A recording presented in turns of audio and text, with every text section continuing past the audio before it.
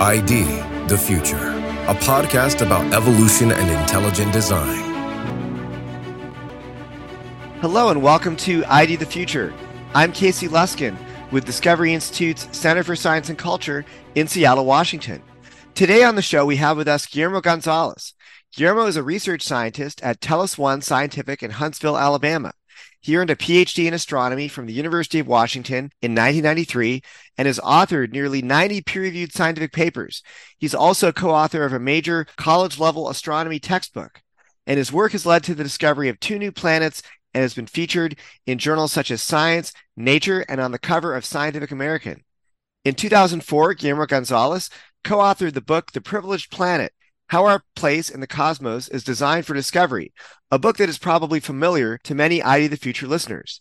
His latest writing is a book chapter in the volume Science and Faith and Dialogue, published by a South African academic publisher, AOSIS, and his chapter is titled Local Fine-Tuning and Habitable Zones. Guillermo is also a fellow with Discovery Institute, and it's great to have you on the show with us, Guillermo. Thanks for having me. Yes, well, we wanted to have a conversation with you about your chapter in this new volume, Science and Faith and Dialogue, which, by the way, is an open access book. We'll be sure to post a link to it in the description of this podcast, so folks who are interested in reading Guillermo's chapter can download it for free. But we want to talk about your chapter about local fine-tuning and habitable zones. And so I'd like to just ask you a start-off question here, Guillermo. When you talk about fine-tuning, what do you mean by fine-tuning? And you define this concept of global versus local fine-tuning. So what is the difference between global and local fine-tuning? Okay, so fine-tuning very simply refers to the high sensitivity of the habitability or life friendliness of the universe to changes in the physical parameters. And I thought it would be a good idea to very explicitly separate the 2 kinds of fine-tuning that are sometimes confused or conflated together in popular discussion of fine-tuning, and that is local versus global. And so global fine-tuning refers to the universal or global properties of the observable universe, including the physical constants, the laws, and the cosmic initial condition. So examples of this would be in the fundamental particle masses, the strengths of the 4 fundamental forces, the cosmological constant, and the initial entropy of the universe. And so these are the kind of traditional things that physicists talk about as fine-tuning, the fine-tuning of the universe. And it's the fine-tuning of the universe for life. Now, I separate from these the so-called local fine-tuning cases. And so local fine-tuning refers to things that are not universal in their properties, things like planets, stars, and galaxies. So we observe these to be very different, observe a range of different kinds of stars, different kinds of galaxies, different kinds of planets. So we know these or cover a wide range of properties, and we know there are lots of them in the universe. So they're not universal, and that's why I call them local. They're local to the specific particular example or place in the universe. And so it's useful to divide it in this way, because then you can discuss how life depends on the local properties while keeping the global properties fixed. Or you can discuss how the small changes in the global properties, let's say masses of fundamental particles, propagate down to the local properties and become instantiated in the forms of planets, stars, and galaxies. Another reason it's useful to keep these separate is because observer selection bias, which is often discussed within the context of the anthropic principle, strongly affects the local parameter, but not the global ones, because we only know of one universe, one set of global physical parameters, but we know there are lots of stars and lots of galaxies and lots of planets, and they come over a range of parameters. And so you can consider those to be probabilistic resources. There's a lot of probabilistic resources for chance to have play. And so there is certainly observer self-selection bias taking place at the local level. Obviously, we can't live on a planet that's not compatible with our existence. You can't live on the surface of the moon. There's no oxygen, there's no water, etc. There are lots of places that are obviously ruled out, and therefore you can't have observers there observing that they're there because they're not there, because they don't exist. So that's the very simple kind of observer selection bias. And that really, it's very much a thing you have to keep in mind with the local parameters. And so that's, again, another reason to keep those separate. So just to follow up on that, Guillermo, it sounds almost like some of these fine-tuning parameters, certainly the global ones, those have to be set at the origin of the universe. I mean, basically, those have to do with the cosmic macro architecture of the universe. Either it's there from the beginning or it's not there at all. And of course, those, as you said, some of those global parameters can influence local parameters and the ability of maybe local fine-tuning parameters that are life-friendly to develop. But some of those local parameters are not necessarily set at the beginning of the universe. They develop later, and they may depend on other factors that happen later on. Would you agree with that, or is that a fair way to... That's absolutely correct. Yes. And so the global parameters are, you might say, set in stone at the beginning. That's what we're given. And astronomers, have looked for variations in some of the fundamental constants, by looking at very, very distant stars and galaxies. And so a large look back time, and they see that they really are constant. They don't vary from place to place in the universe. They are universal in that strict sense of the word. That's right. Okay, well, let's dive into some of these local fine-tuning parameters, and I'm sure that there'll be global discussions as well. But you talk about the circumstellar habitable zone. What is the circumstellar habitable zone, or the CHZ, as you call it? And another question is Earth the only planet inside the CHZ of our solar system? So traditionally, the CHZ is defined as the range of distances that an Earth-like planet must have from its host star so it can have liquid water on its surface from the heating it obtains from its host star. So modern boundaries or limits of the CHZ have been calculated to be about 0.95 AU. That's about 5% inside the current orbit of the Earth on the inner edge, out to about 1.35 or so AU for the outer edge. And yes, Earth is the only planet in the solar system within the CHZ. Venus is too close and Mars is too far. So it's like the Three Little Bears and the porridge, and Earth is just right. So that's a simple traditional definition of the CHZ, just depending on this requirement for liquid water, having a planet just like the Earth. You move it around, what happens to it, basically? Now, I've heard that Mars had water, even liquid water, in the past.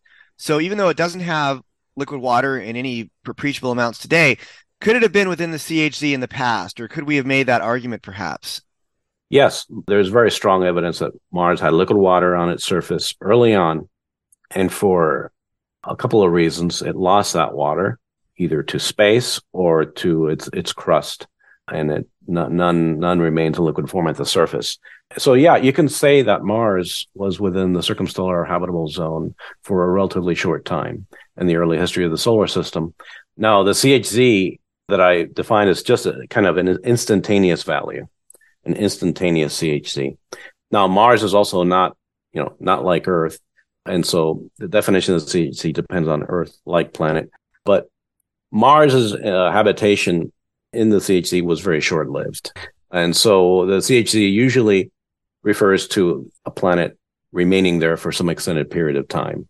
And so there's something called the continuously habitable zone, or the continuously habitable circumstellar zone. And Earth has remained within the circumstellar habitable zone over its history. And from geology, we know that liquid water has existed on its surface over essentially its entire history. And so the Earth has remained within the continuously habitable zone all that time, as the sun has been brightening even.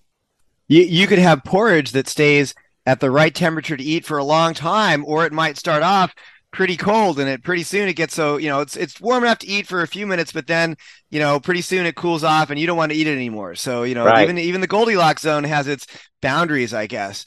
So when we hear that a planet might have liquid water, is that enough to guarantee the existence of life, or at least that it might be habitable? And what else is needed besides just liquid water for a planet to be habitable? So when we hear that a planet might have liquid water, certainly the first thing that pops into your head is that, hey, maybe there's life. And then certainly there is a very strong case that can be made that water is necessary for life, but that it's not sufficient.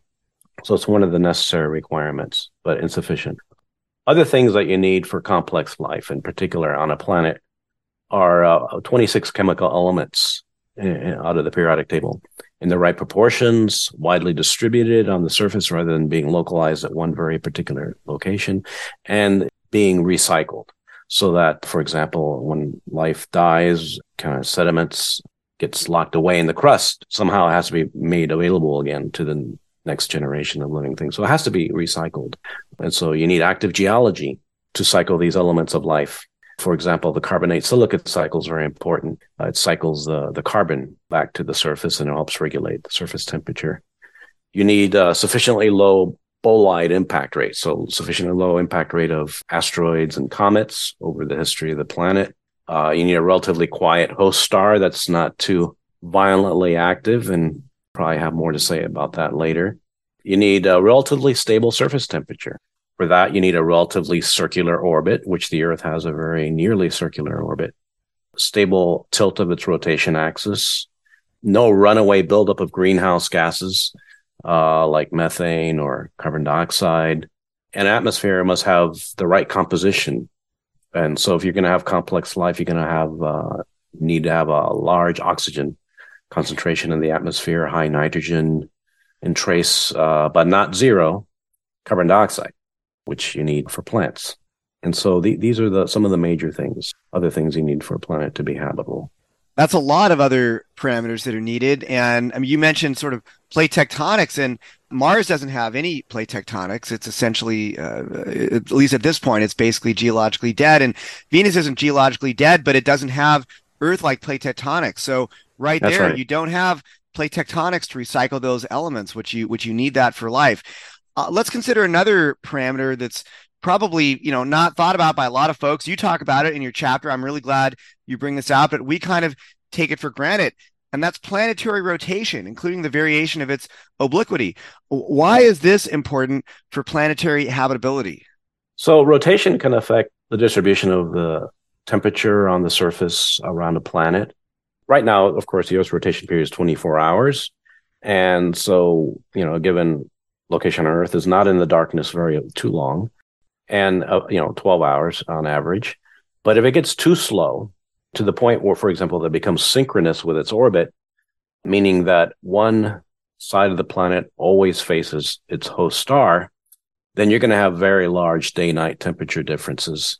In fact, any plants on the dark side, if the plants cannot exist on the dark side because there's no light for them. And there's a very real danger of the water freezing out on the dark side because it would act as a cold trap. So any water on the starlit side will eventually make its way to the cold, dark side and freeze out.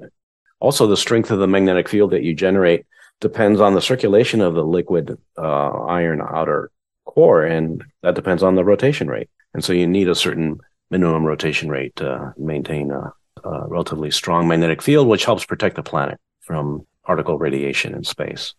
Now, this one is a little bit more technical, but you have these two frequencies, you might say, or two periods that may interact with each other in what's called a resonance when these two frequencies are in sync. One of them is the core mantle spin, the spin of the core relative to the mantle, and the other one is a spin orbit. So the relation between the rotation period and the orbital period of a planet compared to the spin of its core relative to its mantle. And if these two come into resonance, you can dissipate an enormous amount of energy in the base of the mantle and generate a lot of heat all at once.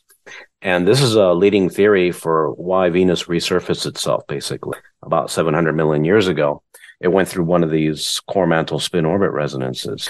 And there's speculation that the Earth went through one of these resonances about 250 million years ago, creating one of the major mass extinctions. But it was more short-lived or not as energetic on the Earth because the Earth's particular spin. And so Venus is retrograde, and it's that retrograde spin plus the lack of a moon that led to it dissipating so much energy, whereas on the Earth, the tidal forces from the moon allowed the Earth to move away through this resonance very quickly. And so didn't spend much time on it. So that one's a more exotic, but an interesting case, but showing the complexity of some of these interactions that can involve the rotation of a planet, its geology, affecting the surface through the heat generation and so on. Now, the obliquity is a technical term for just the angle of the tilt of the Earth's rotation axis, or any planet. The Earth's rotation axis is tilted at about 23.5 degrees relative to its orbital plane. And this gives us mild seasons. So for one part of the year, the North Pole is tilted in the direction of the sun. The other half of the year, it's the South Pole that receives direct sunlight, and we get the mild seasons from that. The seasons will be much more severe if that angle, for example, closer to 90 degrees. Then you would, when you have one pole almost aimed at the sun, the other one aimed away, you would have one hemisphere of the Earth in darkness for a few months at a time, and then the other hemisphere, the opposite side of the orbit. So it would lead to enormous temperature swings. The other important thing about the obliquity is that it's stable. So not only is it at 23.5 degrees, but it stays there to within plus or minus 1.3 degrees or so. And so this also allows for very relatively stable temperatures. Even that's very tiny variation of 1.5 degrees or so on either side of 23.5 is detectable in the ice ages. That has a period of about 41,000 years, and we detect that as one of the Milankovitch cycles, that are so-called changes in very slight changes, subtle changes in the orbital characteristics of the Earth, eccentricity, precession, and the obliquity. And these have been manifested on the Earth's surface as the ice ages. And so even that small change is leading to some pretty dramatic changes, and it could have been much worse on the Earth. So we also take for granted that a solar system will probably have rocky planets like Earth within the circumstellar habitable zone. You obviously have studied extrasolar planets and planets outside the solar system, and you're quite an expert and authority on this. So does our solar system, which has rocky planets inside of the circumstellar habitable zone, do we seem to be typical compared to other solar systems, or are we unique?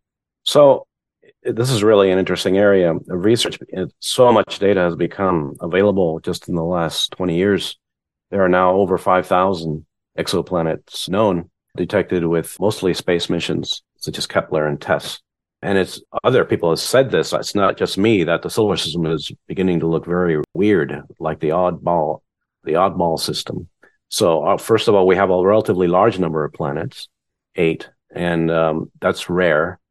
I think the largest number of planets discovered to date, an exoplanet system, is 7, with TRAPPIST-1, and it might be a couple of those. But in these multiple planet systems, they tend to be extremely compact. So most of these multiple planet systems would actually fit inside the orbit of the Earth. Whereas, our solar system extends out to, the orbit of Neptune is the farthest planet. And so the solar system is much more spread out in terms of the sizes of the orbits of the planets. The orbital eccentricities or oblateness of the shapes of the orbits is very nearly circular, or have very low eccentricities on average for our solar system. Now, it's true that as the number of planets increases in these exoplanetary systems, the average eccentricity is seen to decline. So the exoplanetary systems with more planets have lower eccentricities, like our solar system, but our solar system still on average has a smaller eccentricity, even for its number of planets. Having a Jupiter in a large, nearly circular orbit is rare. So our Jupiter is relatively rare. The fact that we don't have a super Earth in our solar system is also rare. Super Earths are basically defined by mostly their mass. They're more massive than the Earth, and then up to about something like 5 Earth. That's the range that's called super Earths. And there's nothing like that in our solar system. Yet that's the most common type of exoplanet that's being found. Now, we also lack Neptune-like planets in tight orbits. So again, Neptune-like planets are also very Neptune mass and probably like in that they have very thick atmospheres. Are also very common, almost as common as the super Earths. And again, they tend to be found very close to their host stars, very different than the case of our solar system. So these are already multiple ways that our solar system is looking very unusual compared to the exoplanetary system. So when you talk about super Earths, would that be a rocky planet that's larger than Earth, or would that be more of a gas type planet that's maybe smaller than the gas giants that we have in our solar system? Right. So they have a range of gas components. So some of them are rocky. In fact, apparently some with very little atmosphere at all the way up to very thick atmospheres, and probably just water worlds, which are probably not habitable either. I think that you can make a good case that you need some land especially for complex life on a planet. For the carbonate silicate cycle to operate properly, the erosion off the continents provides certain important minerals like molybdenum, which is essential for all life, which molybdenum use an enzyme to fix nitrogen. The regulation of the salt content of the oceans happens on the continents. Whenever you have inland seas, you get evaporation and you get the salt deposited, and that's how you get these giant salt domes that are formed that are now mined in the continent. So salt has been gradually taken out of the oceans over Earth's history because of the continent. So there are a number of reasons to have dry land that are really important for life. So I don't think water worlds like these super Earths likely be habitable. Also, as well as you get more massive, you have higher surface gravity. And so there's less surface relief. So the difference between the lowest points and the highest points on the surface are smaller, because you can't build mountains as tall as we have on Earth because the base rock wouldn't be able to support the weight overlying weight from because of the higher surface gravity. And so you're less likely to have, even with the same amount of water that the Earth has, a super Earth would be less likely to have dry land because they would have less surface relief. So for those reasons, I don't think those very volatile rich planets would be habitable. Very interesting. So just to follow up on the super Earths, if these are water worlds, Guillermo, does that encourage some astrobiologists, exobiologists that maybe there could be life if they think that there's liquid water there? Or are we talking about, for the reasons that you stated, there's still a lot more parameters other than just having liquid water? So, I mean, or do they still hope against hope that there could be life? Yeah, from what I've read, the majority of astrobiologists recognize that a water world will be a problem. You really do need dry land for a number of processes for life. Yeah. Okay, very interesting. Well, we're running out of time for this first podcast, Guillermo. I was wondering if you could stick around and we could do a second podcast on local and global fine-tuning. Sure. Okay, great. Well, I'm Casey Luskin with ID the Future. Stay tuned for more with Guillermo Gonzalez talking about his chapter in the book Science and Faith in Dialogue, titled Local Fine-Tuning and Habitable Zones. You can find it on our link that we'll put in the description of the podcast. It's a free open access book. Thanks for listening. Visit us at idthefuture.com and intelligentdesign.org. This program is copyright Discovery Institute and recorded by its Center for Science and Culture.